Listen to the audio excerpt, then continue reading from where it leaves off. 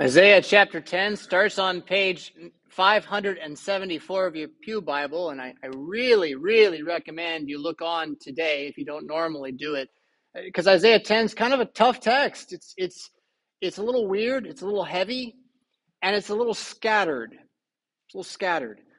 The section breaks don't really line up very well, or maybe we could say it this way: the chapters would have been better put differently than they are, with chapter 9 ending after chapter 10, verse 4, where there's a complete shift. So it starts a new chapter in chapter 10, verse 4. So the first 4 verses in chapter 10 all belong with what came before it. And then there's a whole nother kind of section shift that takes place through it, where from 10 to verse 4 to chapter 11, you have a condemnation of Assyria. Okay, we'll come back to that. But you have that taking several different poetic forms. From this guy over here says this, and then it's like a monologue that this guy would have said, to then what I, God, am going to say back to him, to what I'm going to do to him, to how it's going to impact Judah and the remnant. And each of those is its own little section where it goes on a bit. And so it in that sense, it sort of changes perspective. It's hard to read a story from multiple perspectives. Like you start chapter 1, it's one guy. Chapter 2, it's someone else. And maybe you like stories like that, but they tend to get really complex really fast. Yeah. And that's sort of how chapter 10 reads. Okay. Today, we're not going to go through all of it, but I do want to go through what we heard read a moment ago, and I want you to see it on the page in that section it belongs in. All right.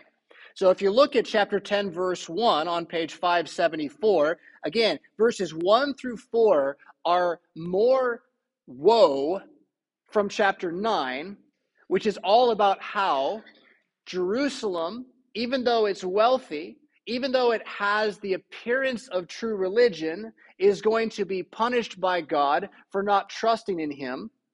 This comes in the form of King Ahaz, who sets up all this idolatry. And so God then punishes the idolatry by sending this northern nation of Assyria, who Judah is relying on to help them, to actually conquer them up to the gates of Jerusalem. And chapter 9 goes through a bunch of what that's going to look like, and each of them gets worse. And then after each one, there's this refrain. Do you remember this? It's at the end of verse 4 in chapter 10. For all this, his anger has not turned away, and his hand is stretched out still. We heard that last week, okay? So that is God so angry, he's not going to stop till he does what he says he's going to do to Jerusalem. That's all part of the story of Ahaz's fall and Hezekiah's repentance, Hezekiah being like Christ for us on the cross in the temple of God, turning to God in trust, and God sends salvation, right? In Hezekiah's day, the salvation will be the destruction of Assyria.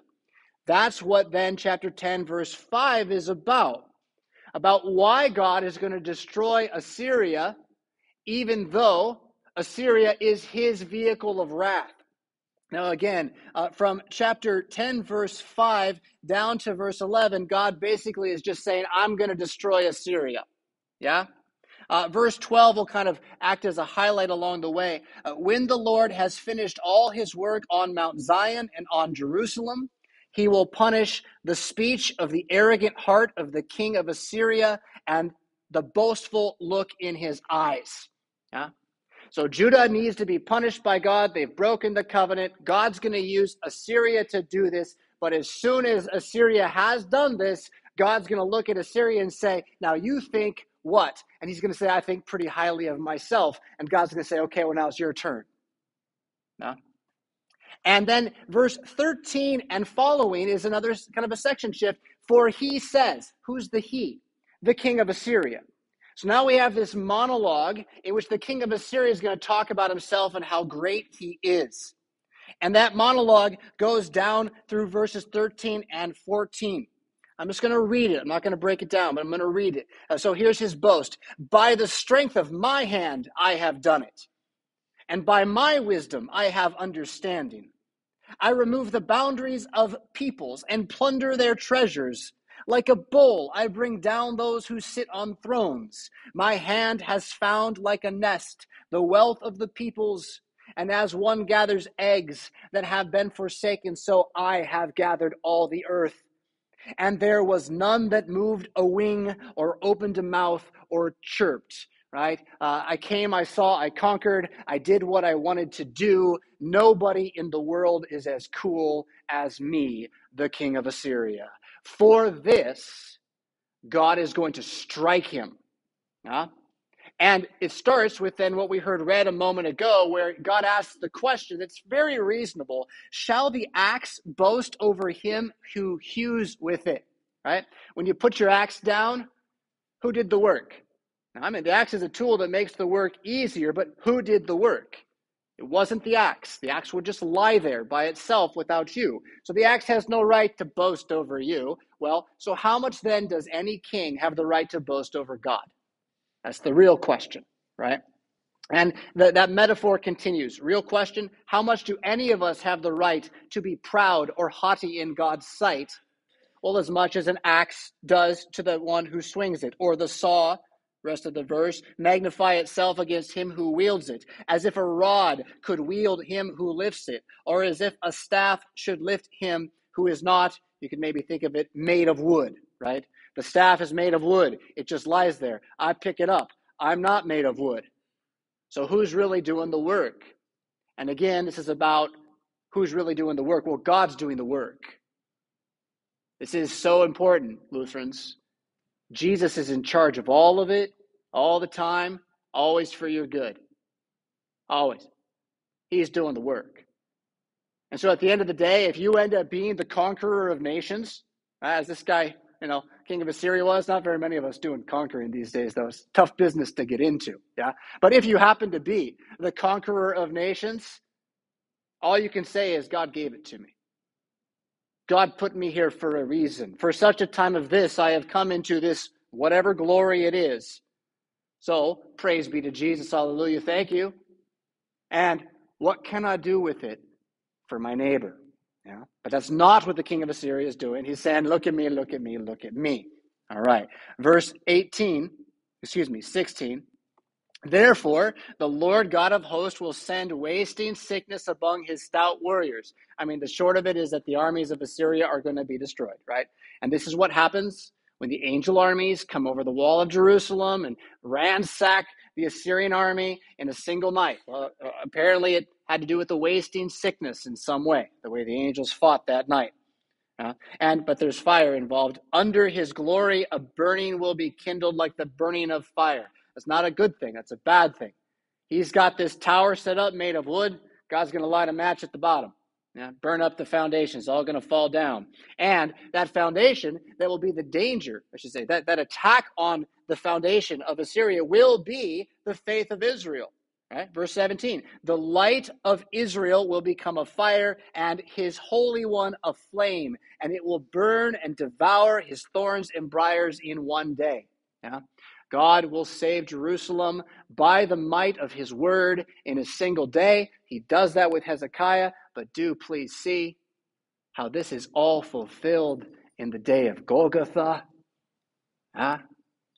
Where God struck down the real arrogant and haughty one, our old evil foe, where he put him in his place once and for all, lighting a fire underneath him that will burn for all eternity. We call that hell.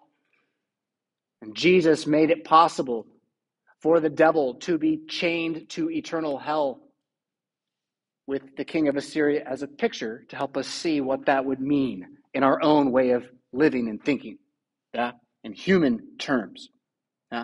So that verse 18 and 19, still more of just the taking away of the king of Assyria. The glory of his forest and of his fruitful land, the Lord will destroy. Right? Everything he got that he thinks is so good, it's all going to turn to ash.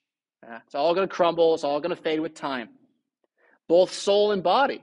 This is talking about his kingdom, I think, but then also himself, and he does die very shortly after the assault on Jerusalem. And it will be as when a sick man wastes away. I mean, this is, again, the nation of Assyria is going to vanish the way a guy gets sick and he's dead in a couple months, right? And that does happen, right? And if you ever watch a loved one go through that, they change. It changes them as they walk toward death, right? They look weak, they look unwell. And so this is what's going to happen to this great kingdom. God's going to do it to them. The remnant of the trees of his forest will be so few that a child can write them down, right? So the glory of Assyria is this great forest, and there'll be so much of that glory left that if it were trees, a kid could count it on his fingers. That kind of thing. So that's this statement of God against the boast of the Assyrian king. Verse 20 now is going to more summarize what this means. In that day, right, the day that God saves Jerusalem, the remnant of Israel and the survivors of the house of Jacob will no more lean on him who struck them. Remember, they asked Assyria to help them, right? They asked the world kingdom, the devil's kingdom, to help them. They got struck in return. When God destroys Assyria at the gates of Jerusalem, now the people will no longer lean on this fake hope of the world kingdom, but they will lean on the Lord, it says. They will lean on Jesus. So the whole point of the assault on Jerusalem by Assyria, as far as God is concerned, was to create faith in the hearts of the people. And in that day, he says it will happen. They will, again, lean on the Lord, the Holy One of Israel, in truth. Right? No more lies. Verse 21, a remnant will return, the remnant of Jacob, to the mighty God. The church is right there. To be those called out is to be the remnant, the leftover, those who through the curse, which is going to destroy this planet and send it to hell, will remain on the other side because we're inside the Savior, Jesus Christ. Verse 22, for though your people Israel be as the sand of the sea, only a remnant of them will return. Destruction is decreed, overflowing with righteousness. This is a verse that really is worth just slowing way down on. It has like 3 ideas in it. Again, the first one is this remnant. God is doing all of his punishing in order to bring about repentance, which leads to the call of faith, which leads to him saying, yes, I'll save you. Even though he's definitely doing this, it's a small, narrow way and few are going to find it, right? Even though you count the sand in the sea, only a small handful of that would be what actually is going to be converted to the faith through, again, God's wrath in any given time. It happened in Jerusalem. They were saved, but only a few. It happened in the days of Jesus' ascension, where out of the Jews, many Christians were created. They became Christians, but it wasn't all of them. It wasn't the majority, right? Today, in a time when it looks like the churches of America are really flailing about, trying to latch on to anything except for the Word of God in order to establish themselves, nonetheless, you must believe 7,000 have not bowed the knee to Baal, and they're not all going to St. Paul Lutheran Church. They're all over the country and the world right now. But it's a small group compared to the elite rulership that tells you what you're supposed to think all the time and is running all the conversations through their talking devices.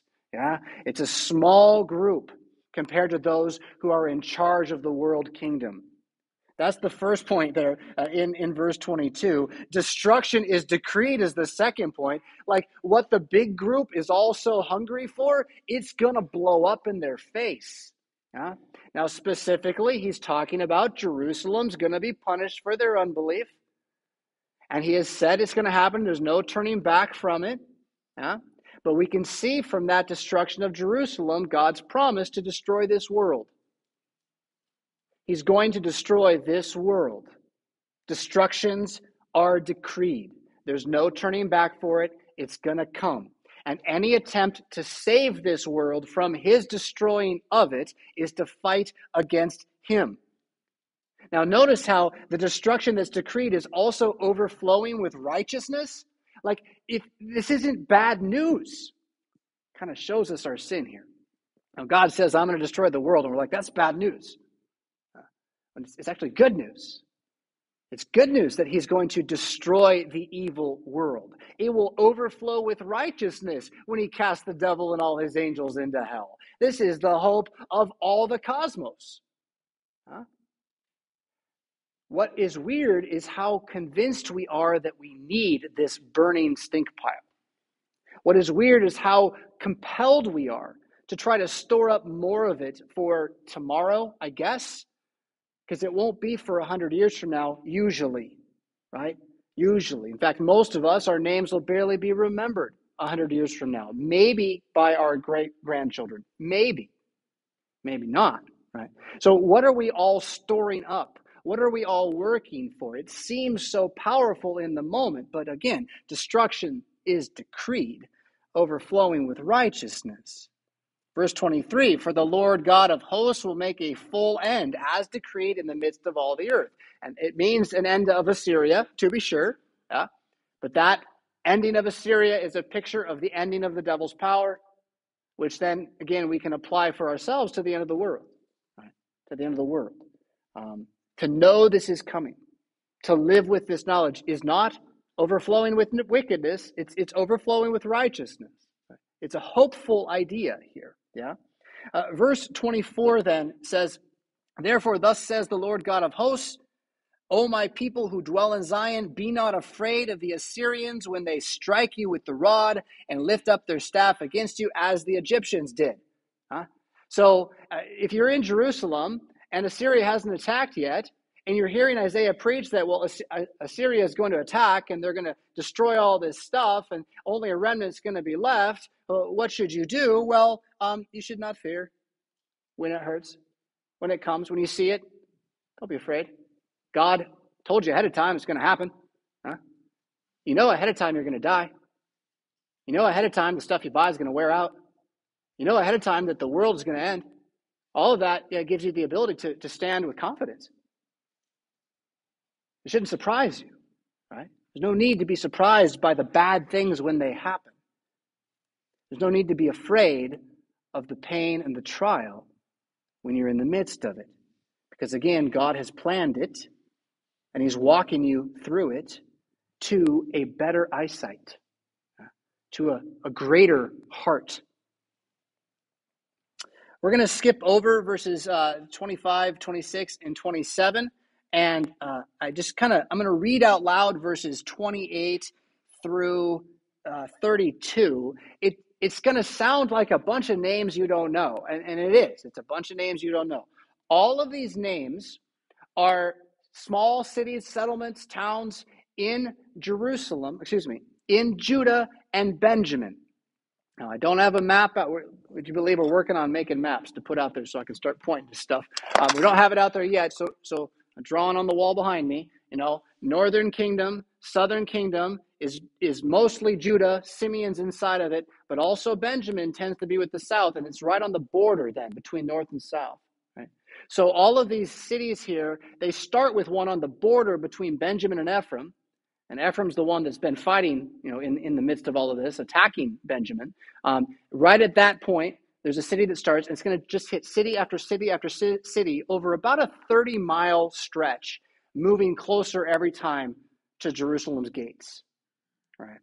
And I can't do it well enough from, if you imagine an army that's starting in Chicago, and we know they're coming this way, and we're saying, they've gotten to, and I don't know it well enough, they got to O'Hare, right? And then they got to Bolingbrook. That's the wrong way, though. See, I lived in Naperville, so my Chicago map is all over the place. But can you imagine up the 90, stop by stop by stop, right? And that army keeps getting closer, and that army keeps getting closer, and that army keeps getting closer. And now it's coming toward you. That's what this section is trying to make you feel, okay? He has come to Aith, right? The army is there on the border of Benjamin. He has passed through Migron. At Michmash, he stores his baggage, right? He's leaving the guys who are not going to fight behind, but he's still going on. They have crossed over the pass. At Geba, they lodge for the night. Ramah trembles. Gibeah of Saul has fled all the while, closer to Jerusalem, closer to Jerusalem. Cry aloud, O daughter of Golim. Give attention, O Laisha, O poor Anathoth. Madmenah is in flight, right? The people who are hearing the news that the army is coming, they're beginning to flee their homes. Right? So this whole little town has been emptied before they get there. The inhabitants of Gibeon flee for safety. This very day he will halt at Nob. he will shake his fist at the mount of the daughter of Zion, the hill of Jerusalem, right? So he gets to the closest place to where he's going to make his assault from, and he stands and he plans to destroy, right? It's like a commercial for destruction, but the goal is to get you emotional about the idea, which it's hard to do without knowing what those names mean. I mean, if you just come across a chapter like this in the Bible by itself, it's going to be like, what on earth is all of that talking about, right? So again, now you know for Isaiah chapter 10, it's talking about the march of an army closer and closer to Jerusalem in very visceral terms, yeah? And so the doom has come to the gates. It's the moment of total darkness when no one can save you. And then, verse 33, behold, the Lord God of hosts will lop the boughs with terrifying power. The great in height will be hewn down. The lofty will be brought low. He will cut down the thickets of the forest with an axe, and Lebanon will fall by the majestic one. All of that saying the same thing. I like the first idea it gives. So now imagine again that this army is trees. He talked about it being a forest earlier. He compared it to a forest. So you get this surrounded by these vicious man-eating trees or whatever. And out of the temple comes God with a giant axe and just lops off the top of the entire thing. Right at the moment when it looked like the power was at its height, at that moment, God snaps his fingers and says, sit down. More than that, crash. And Assyria does. Assyria will. The story's not over yet. But what I want you to see then is how this overlaps not only with the moment of Jesus' death on the cross, where to everyone who was watching it looked like the Messiah had lost, to also what's going on right now with the way your world is, your life, whatever it is that's in your heart that's bugging you so much and just doesn't seem like you can possibly surpass or fix it. God also is right on the other side of all of this, waking you up to see the end of the world and believe that the end of the world is good, that it has been achieved as a new fruit in the resurrection of Jesus Christ, and that it is only a matter of time until you get to experience this physically. And if he should tarry, this is important, if he should tarry so that you die while yet waiting, know that he will bring your faith to desire that death. You'll be ready to go home because you will see what a lie this current world kingdom is. At a certain point, you say, I just won't mind. I won't mind laying down my load. I won't mind falling asleep in Jesus. Because I know at the right time, he's going to lop the top off of my grave too. And so I'm going to walk out of that grave and dwell in Jerusalem as the remnant should be. With all the promises of blessing and glory and innocence and all of that. All right, so Isaiah chapter 10, that's about half the chapter. You got a good overview of it. It doesn't really end with good news in the sense that it's talking about Assyria being destroyed, which is actually really good news, but it seems weird. It's very warlike and heavy. But if you can put yourself in the story, where you're the one Assyria is trying to destroy. And then you can see that that's actually still what's happening. The current world power, the current mindset of the world, the Germans used to call it the zeitgeist, the spirit of the times, hasn't changed. And human nature, it hasn't changed. So you're still right in the midst of it, and it's got the same God, with the same promises, the same power, the same will. And all of that, again, is to lift you up, call you sons, as Paul said a little while ago. In the name of Jesus, amen.